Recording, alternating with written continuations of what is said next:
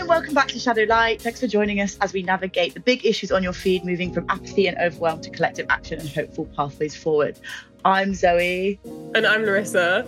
And this week, we're continuing on with series 2 and talking about concepts of home by really getting into it when it comes to island nations that are fighting for their rights, for being able to not only survive, but thrive.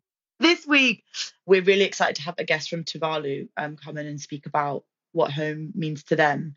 Tuvalu is one of the 22 Pacific Island nations with 7 million inhabitants between them that contribute only 0.06 of global greenhouse gas emissions, but are 3 times more vulnerable to climate change than countries in the north. I think it's also such an important example because Tuvalu, we can see how dire the situation has, how immediate the situation is, because it's the only nation in the world that's creating a literal digital twin to try and move their nation to the cloud, to try and have some sort of record of what has been going on here, because there is such an immediate impact that is being seen and felt, and that Kato is going to speak to really visibly. And I hope that just encourages us all. So yeah, a really, really important one on Tuvalu. I think it raises some really important questions about like, what does home mean? What are we trying to preserve? Like, what are we trying to protect? And I feel like I'm really excited to get into that this episode. I'm so excited to introduce Kato Owekia. But of course, please tell us who you are, what you do. We're really, really excited to hear from you. Yeah, talo for everyone. That's the greeting in Tuvalu. My name is Kato Owekia, and I'm 28 years old this year, and I'm from Tuvalu. I'm a climate activist, and before I started my journey as a climate activist, I was a musician in Tuvalu, and I love music, and also I play rugby. Amazing. I love all of these interconnected interests. It feels like we're going to get creative today. So yeah, I love that. So thank you for also sharing like your broader self. Kato, we're so excited to have you because on our first episode of the season, we were talking about squatting. So people in urban environments who are like fighting to make and take homes. So there's lots of abandoned buildings and they occupy them and use them as home to fight homelessness. But I feel like we're taking that energy of the fight from taking a home to protecting home. It's like a very different fight, but I feel like that is really kind of what you guys are doing. So can you tell us more about Save Tuvalu and the organization that you kind of coordinate? Yeah, sweet. From the beginning, this amazing youth that I work with, they reached out to me when we did a documentary with the youth and some couple of amazing people from Loyola University in America. The director of this documentary was Professor Gohin. When this youth watched it, they reached out to me and they said like they want to work with me. They were messaging me in the middle of my rugby game, and before then I couldn't even speak English properly. And I saw the passion of these young people, and I also see them that they struggle with English, but they still fight for one, climate justice. And then it gave me the passion. And they taught me, I learned a lot from them. And then now we became a campaign, and they've been helping me doing, with technologies and how to say things. And for me to, to share my story of what are we facing here in Tuvalu. So in the year of 2021, that was, I think it's 2022. That was the Conference of Parties in Glasgow. And I went to COP, and I felt so bad that I couldn't get my story how I wanted to share because of my English. But that's when I learned. I saw other amazing youth that we managed to collaborate, Fridays for Future and Ecocide. They didn't even care about their English, but that was my barrier all along. It was English, and it taught me a lot of things. I would like to applaud all the youths that are doing climate activists, because they're the one who taught me how to be comfortable sitting in front of a camera talking to people, sitting in front of an audience. Oh my God. My first time was so horrible. I came off the stage. I was like so sweaty and it was a terrible experience. But I learned when I went to Glasgow. I didn't know the temperature, the atmosphere, the weather. Being away from home, I didn't know anything about it. I went with a t-shirt, a short, and what flip flop, like how I just wear it in the beaches in Tuvalu. I didn't know how cold it was until people were staring at me in the airport with all their comfy clothes. It was crazy. As soon as the airport door opened, and I felt like, oh my God, wait, what? It's cold? I've never traveled into bigger countries besides around the Pacific, because around the Pacific we kind of have the similar temperature. But when I went to Glasgow, that's when I felt like it's different. I was overwhelmed with so many things, big buildings, big cars. I don't know how to explain, but it was crazy. So when I reached to my apartment, and then they were like, "Are you okay? Do you have any warm clothes with you?" And then I explained to them like, "No, this is my first time being away from home. I didn't know it's gonna be this cold, and it was around November, and it was crazy. I was so cold." And then some of them lended me to borrow some of their warm clothes because I was walking around in COP with my shorts and flip flop and t-shirt with this just to represent. But the good thing is that I was really proud to to present myself, who I am and where I'm from and what we wear.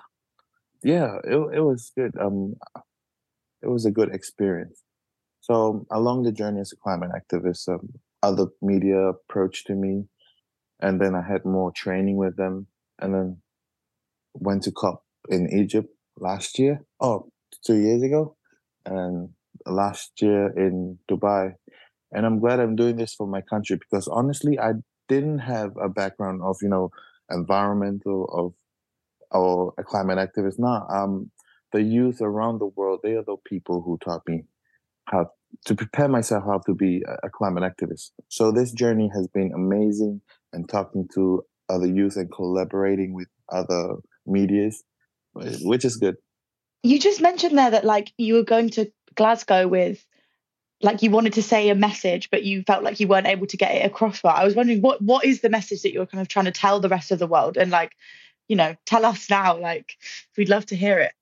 Yeah. So when I was speaking up and in front of a lot of audience, I wanted to show people what Tuvalu is like and what are we facing. I wanted to say like, okay, hello, my name is Bernard Ewekia. My name is Kato Ewekia. I am this age, and Tuvalu is the fourth smallest country in the world. We don't have any mountains. We live in the heart, in the middle of the South Pacific, and we are the people forefront that we face climate change. We're not the cause of this, but we're like the people that face these things every day and a lot of times. So those are the things, few things that I wanted to say in COP. But when I was speaking, I was just jumbling the words. I did not introduce myself. I went straight into Tuvalu, and then after that, I introduced myself. It was crazy. I got so bad. I felt really bad. But yeah, I thank you for the opportunity for letting me share it again. Yeah, it was a good experience. And what is it about Tuvalu and the experience of your community that you feel like people outside don't understand, like in terms of that threat of climate change and like how immediate it is, I guess?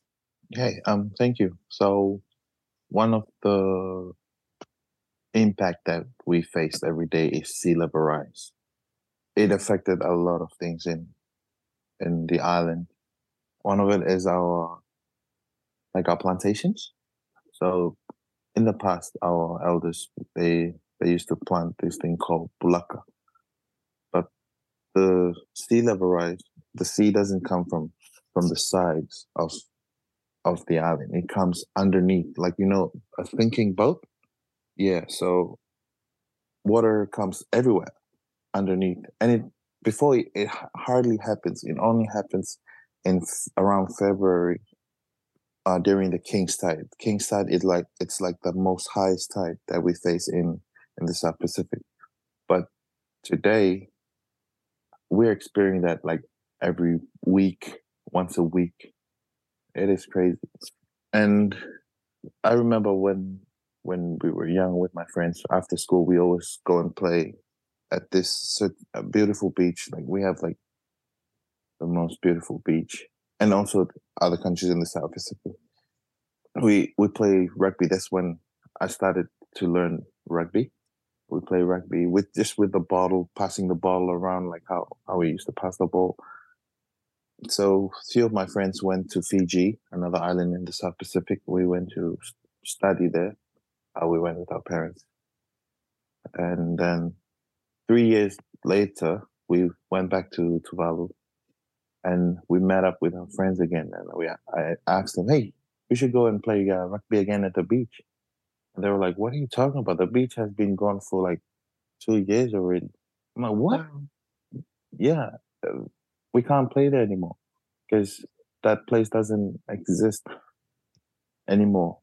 I'm like, oh, okay. We could find some new location. So there's another beach which is further away from our homes, and we all met up there.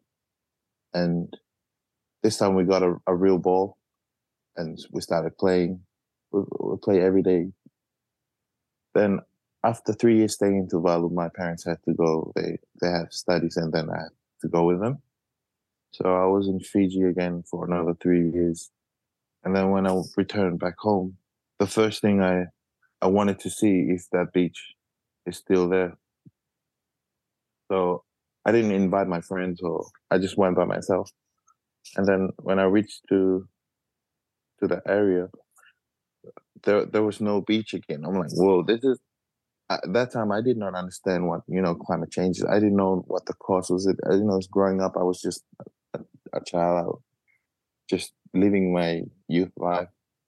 When I was growing up, I'm like trying to figure out what was going on, because like we're already few of the smallest islands in the Pacific, in the world as well, and we're about to disappear.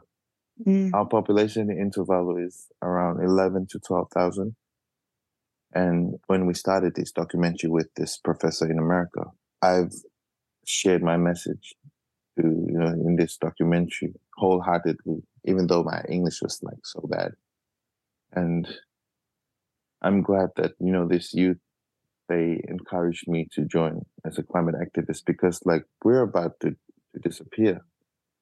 We're like those species that are about to be extinct. And then talking about the subject that you guys told me, the home. So currently I'm now in Australia. I'm married. Yeah. I came to support my wife in her studies in Australia. And then I've been trying to fit in here, at home. There's a lot of challenges.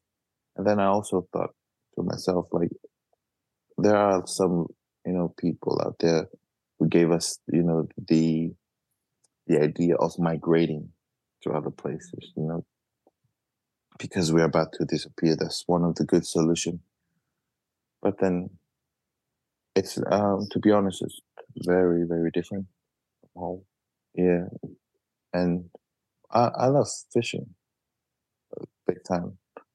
But when I got here, the first thing was on my mind was going fishing, because I heard Australia's beach is beautiful. And so the first thing that came up on my mind was fishing. Not like fishing with a rod, like spearfishing, diving. And then a few days when I reached Australia, there was a news that came that there was a 15-year-old or 16-year, a teenager that was attacked by a shark. I'm like, what? It's different. Like I got kind of like culture shock with everything that is new. Everything's advanced and everything is. The people are nice. I have made a few friends here, but then like home is different. Home is unreplaceable. Also, I want to talk about music. Tuvalu has a unique music. I play guitar. I love singing Tuvalu music. In Tuvalu, whenever we gather with friends and play Tuvalu music, as a community, other people come and join. Like we're happy. It just connects us like that. That's what makes us, Tuvalu community.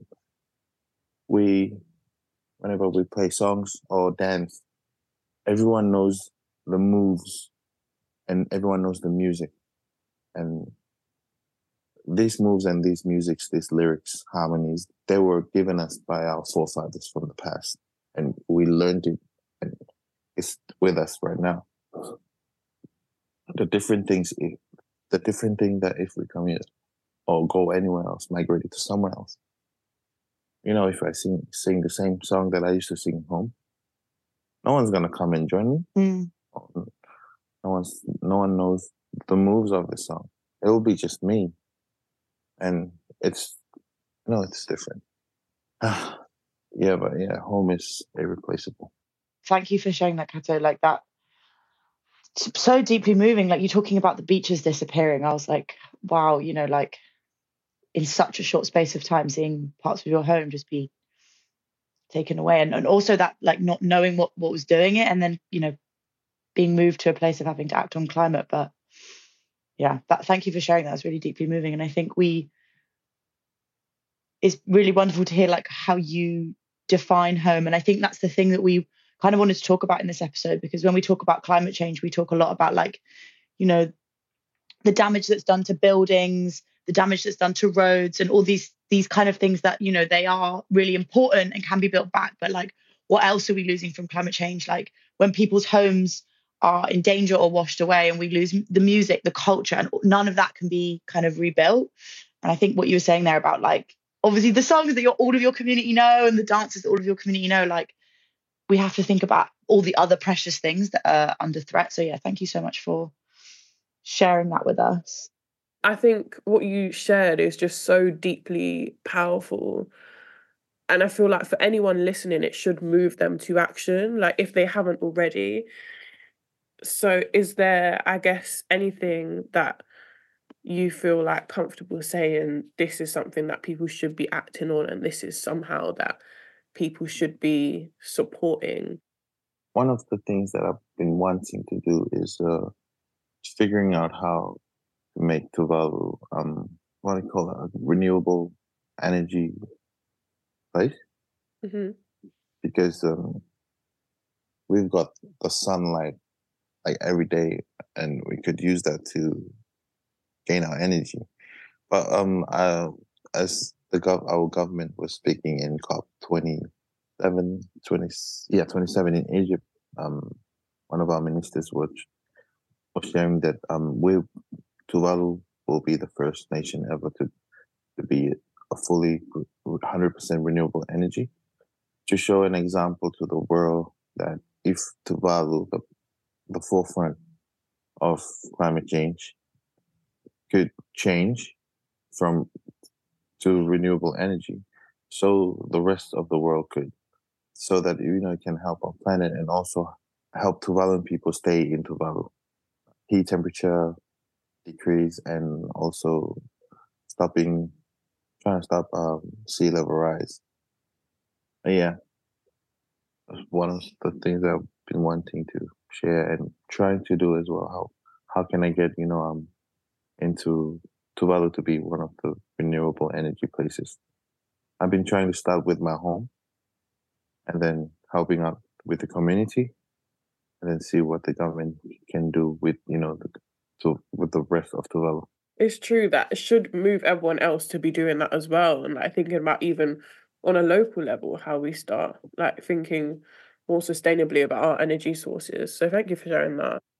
I also feel like, you said earlier it was really important for you to be at Glasgow and like tell your story in English. So obviously there is also like a need for English speaking countries to make a change? Because as you were saying before, like Tuvalu is like going to be the most impacted by climate change, but has contributed nothing to it. And like when you come to Glasgow, come to the UK, like we have contributed so much to climate change historically. I think we're the most historically responsible for climate change if you look at emissions over time. So since the Industrial Revolution and divide it by the amount of population that we are the most responsible for climate change. So obviously there's a message that we need to hear, and that is we need to decarbonize as fast as possible as well.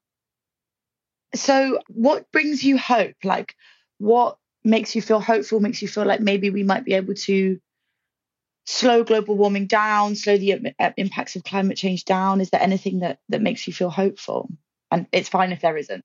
I believe that my ancestors taught us how to be hopeful, how to be resilient with this climate change, and also ways of us that can help with the community, how to deal during cyclones, during drought, and what to do when your plants die or your crops die when you have a big plantation. Yeah, I believe our ancestor has been teaching us how to do those. During cyclones, after cyclones, when everything is in a mess. Oh my gosh, no one tells us what to do. Like the community itself knows what to do. We gather and then we help each other. If there's a family that has a roof that has been blown or house, with the community we try to help them fix their house.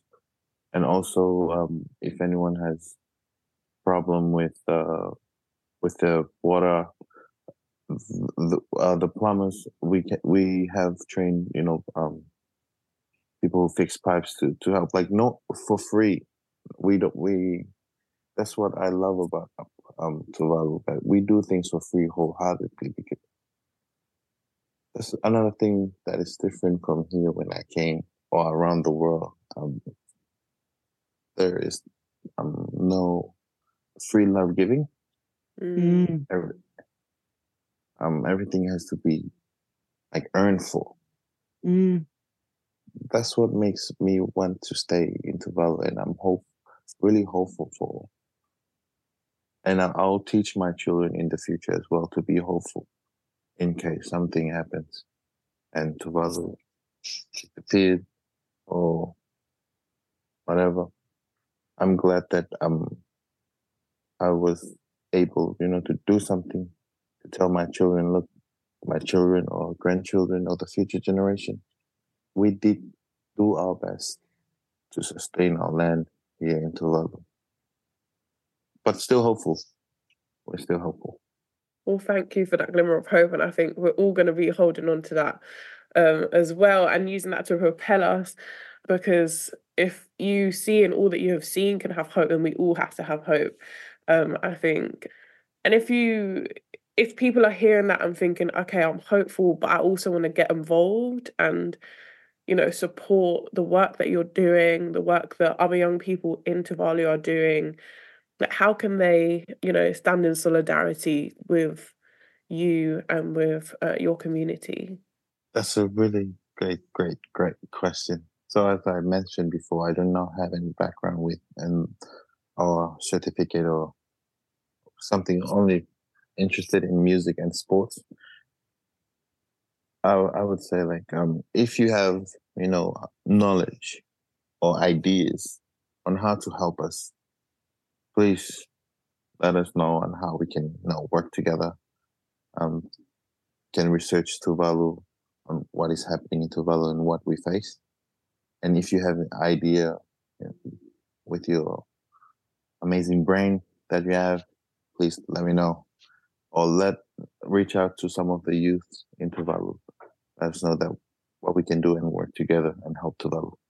I love that, a little call out for everyone to get thinking, and just, thank you so much, because even just reflecting on what you're saying, my grandparents, my cousins and stuff live on an island back home, and even just in preparation for this episode, thinking about, sea levels and hearing what you're saying about, the analogy of the boat, and like I don't know. So for me, it brings everything into focus. So I just want to say a massive thank you to you for that, because I'm definitely going to keep that close to my heart as we move forward. I agree, and I feel like I really heard you when you said, like, on your island, when there's a crisis or a cyclone, everyone comes together.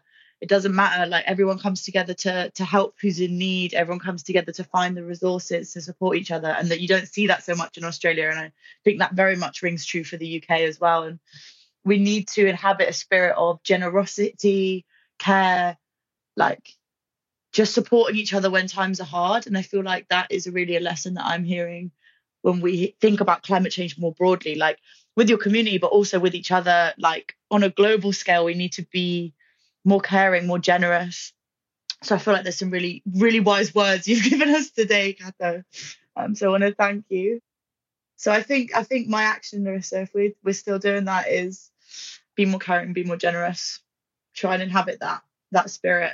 Yeah, I really love that action. I'm a steal yours. We'll all do it. We'll all do it. Yeah. Is there anything else that you want to share, Kato, before we kind of log off? Yeah, I just wish that the world would really see what's the reality that we live in. I mean, like, for us, the Tuvalu people in the community, we really care about our people. And honestly, whoever comes from overseas or from another country, a foreigner comes to Tuvalu, oh my gosh, we welcome them. We make sure that they feel home, even though we don't know each other. People would invite them, like, hey, come and have a cup of tea at home. It's free. We don't have to pay anything. That I wish the world could see that who we are is, we love to be in Tuvalu because of who we are, and that is our home. Also, I haven't seen any homeless. We don't have any homeless people in Tuvalu because we take care of our people. And when I came here to Australia or overseas, like, I see these homeless people, and like, I really feel sorry. Like, I wish I could, like, take them to Tuvalu and then make themselves, a home. Some things that I couldn't believe that really exist in the world. Oh my God. But yeah, I hope that the world, that they could see the reality that we're facing in Tuvalu. That's all. Yeah, that's what the strong message that I want to share to everyone. I feel like that's so real, because our last episode we were talking about homelessness and how in, like, European and South American countries, in the US as well, people have to just literally occupy abandoned buildings. But, like, as you say, like, it doesn't have to be that way. We could have a system where everyone has a home in the first place, and, like, you do that on Tuvalu, and we can do that anywhere. It's just about our culture and our spirit. And yeah, thank you for sharing that. Hope on so many fronts here. Like, yeah, truly. Where can people find you? Like you say, people should learn a little bit more about kind of what's going on. Can they follow your organization? Is there, like, media and, like, social media they should be following? Like, let us know what people should be looking at. If you have any ideas or some things that you want to share with that can help Tuvalu, you can either contact me. My email is kewekia, join KEWEKIA @gmail.com, or follow and message us in Saving Tuvalu in Instagram. Feel free. I'm almost there. Thank you very much. Awesome, thank you. And I think that might bring us towards the end now, because we've asked you a lot of questions. You've been in the hot seat a little bit, so thank you for answering. All right. I've been questions. talking too much. No, not at all. It's been perfect. But yeah, I guess all that leaves us to say for now is just thank you so much for your time, for your insight, for your wisdom, and for your hope, and for sharing that with us. So much that you've said has been so interconnected with a lot of the different themes that we're going to go through this season of the podcast. So it just feels like a really great thread through to so many of the other conversations that we have to have about our concept of home. In fact, next time we're going to be talking about Caribbean islands and their struggles for universal access to beaches, because there are many kind of like colonial hangover laws and things that mean that people can't access beaches. What you're saying about fishing, like that's also quite important to Caribbean communities. So again, so much crossover, so much connection, and yeah, I'm excited to get into that conversation too, and having this in mind while we talk about all of that. Thank you very much, Larissa and Zoe, for giving me this opportunity, giving me a space for me to talk about Tuvalu and also express my true feelings on what the world looks at Tuvalu. Thank you very much on behalf of Saving Tuvalu to you both. Thank you very much. Thank you so much, Kato. We've loved having you and everyone. If you want to find out more about this and how you can help, you can check out Saving Tuvalu on Instagram.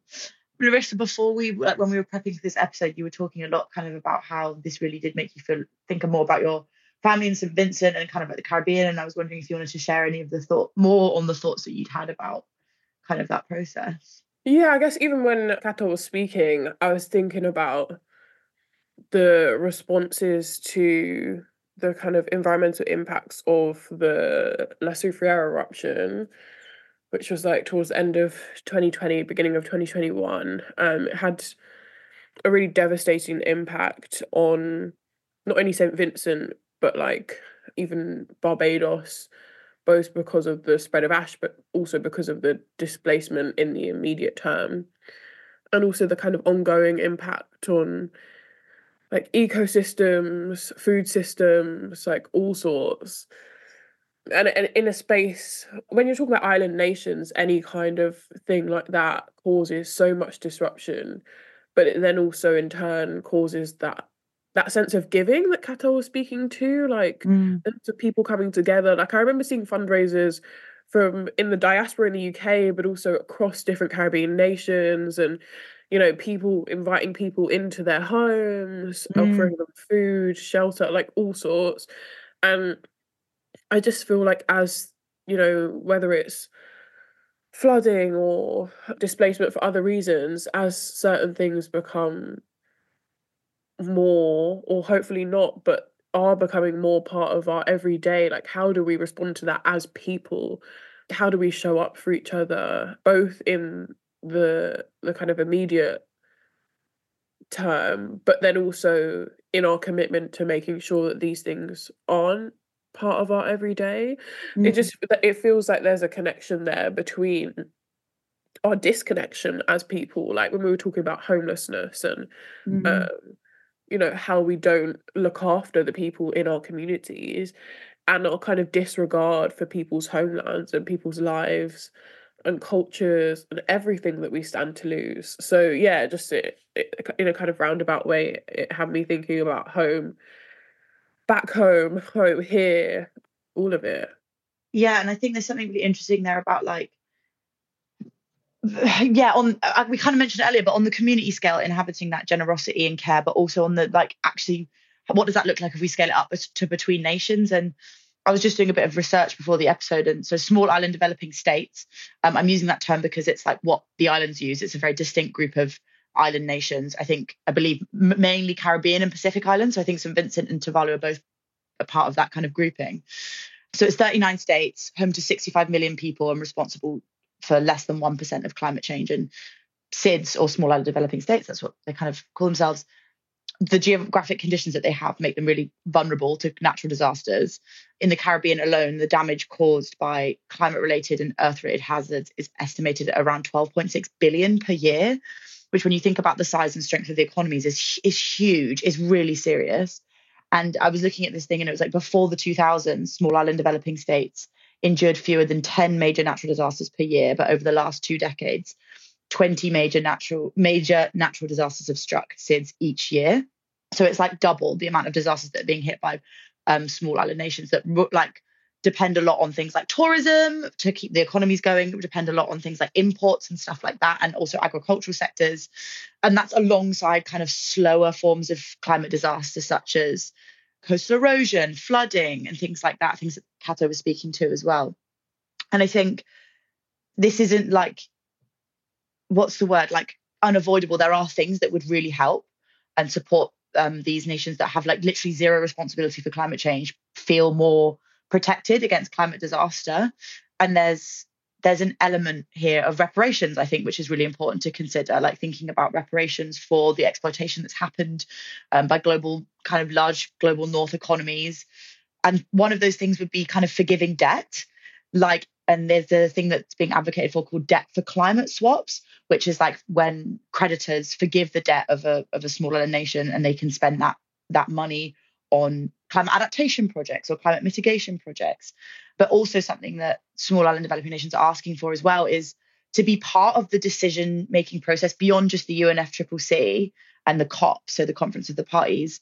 There's a group of small island developing states who want to be part of the G7 and the G20, so that they're a part of these kind of like groups that are making decisions that will affect vulnerable economies and will affect the rate of climate change. It's like, why are the most impacted nations not in those decision-making spaces? And I think all of that kind of aligns with what you were saying, Larissa, about like, how do we inhabit like more inclusive, generous ways of being to combat climate change? It works on the community scale, but it works on the international scale as well. And like debt for climate swap and being included in the G7 and G20 are legit things that should happen, So I think that's just, there are solutions to things like this, or not solutions, but ways of combating things that we have to remember exist and we should be pushing for as people who have the right to vote, Definitely. And especially because the SIDS Future Forum's coming up May. Mm. And like in advance of that, as much as we can do to stand in solidarity with nations that, yes, they're talking about how their economies can respond, but ultimately it's all interconnected, as you say. And like, it does re-energize the kind of fight for reparative justice, which seems to have like almost been dismissed. It has been dismissed multiple times over. So no, I think that's a really important point to make. So thanks. If you've got any questions, thoughts or feelings, please do let us know either via Instagram DM at shadow.mag or via email shadowlightpodcast@gmail.com. We'd love to hear thoughts, feelings, if you're somewhere in the world that's experiencing something similar. If you've got brilliant ideas on how we can help, what we should be sharing, do let us know. Thanks so much. Bye.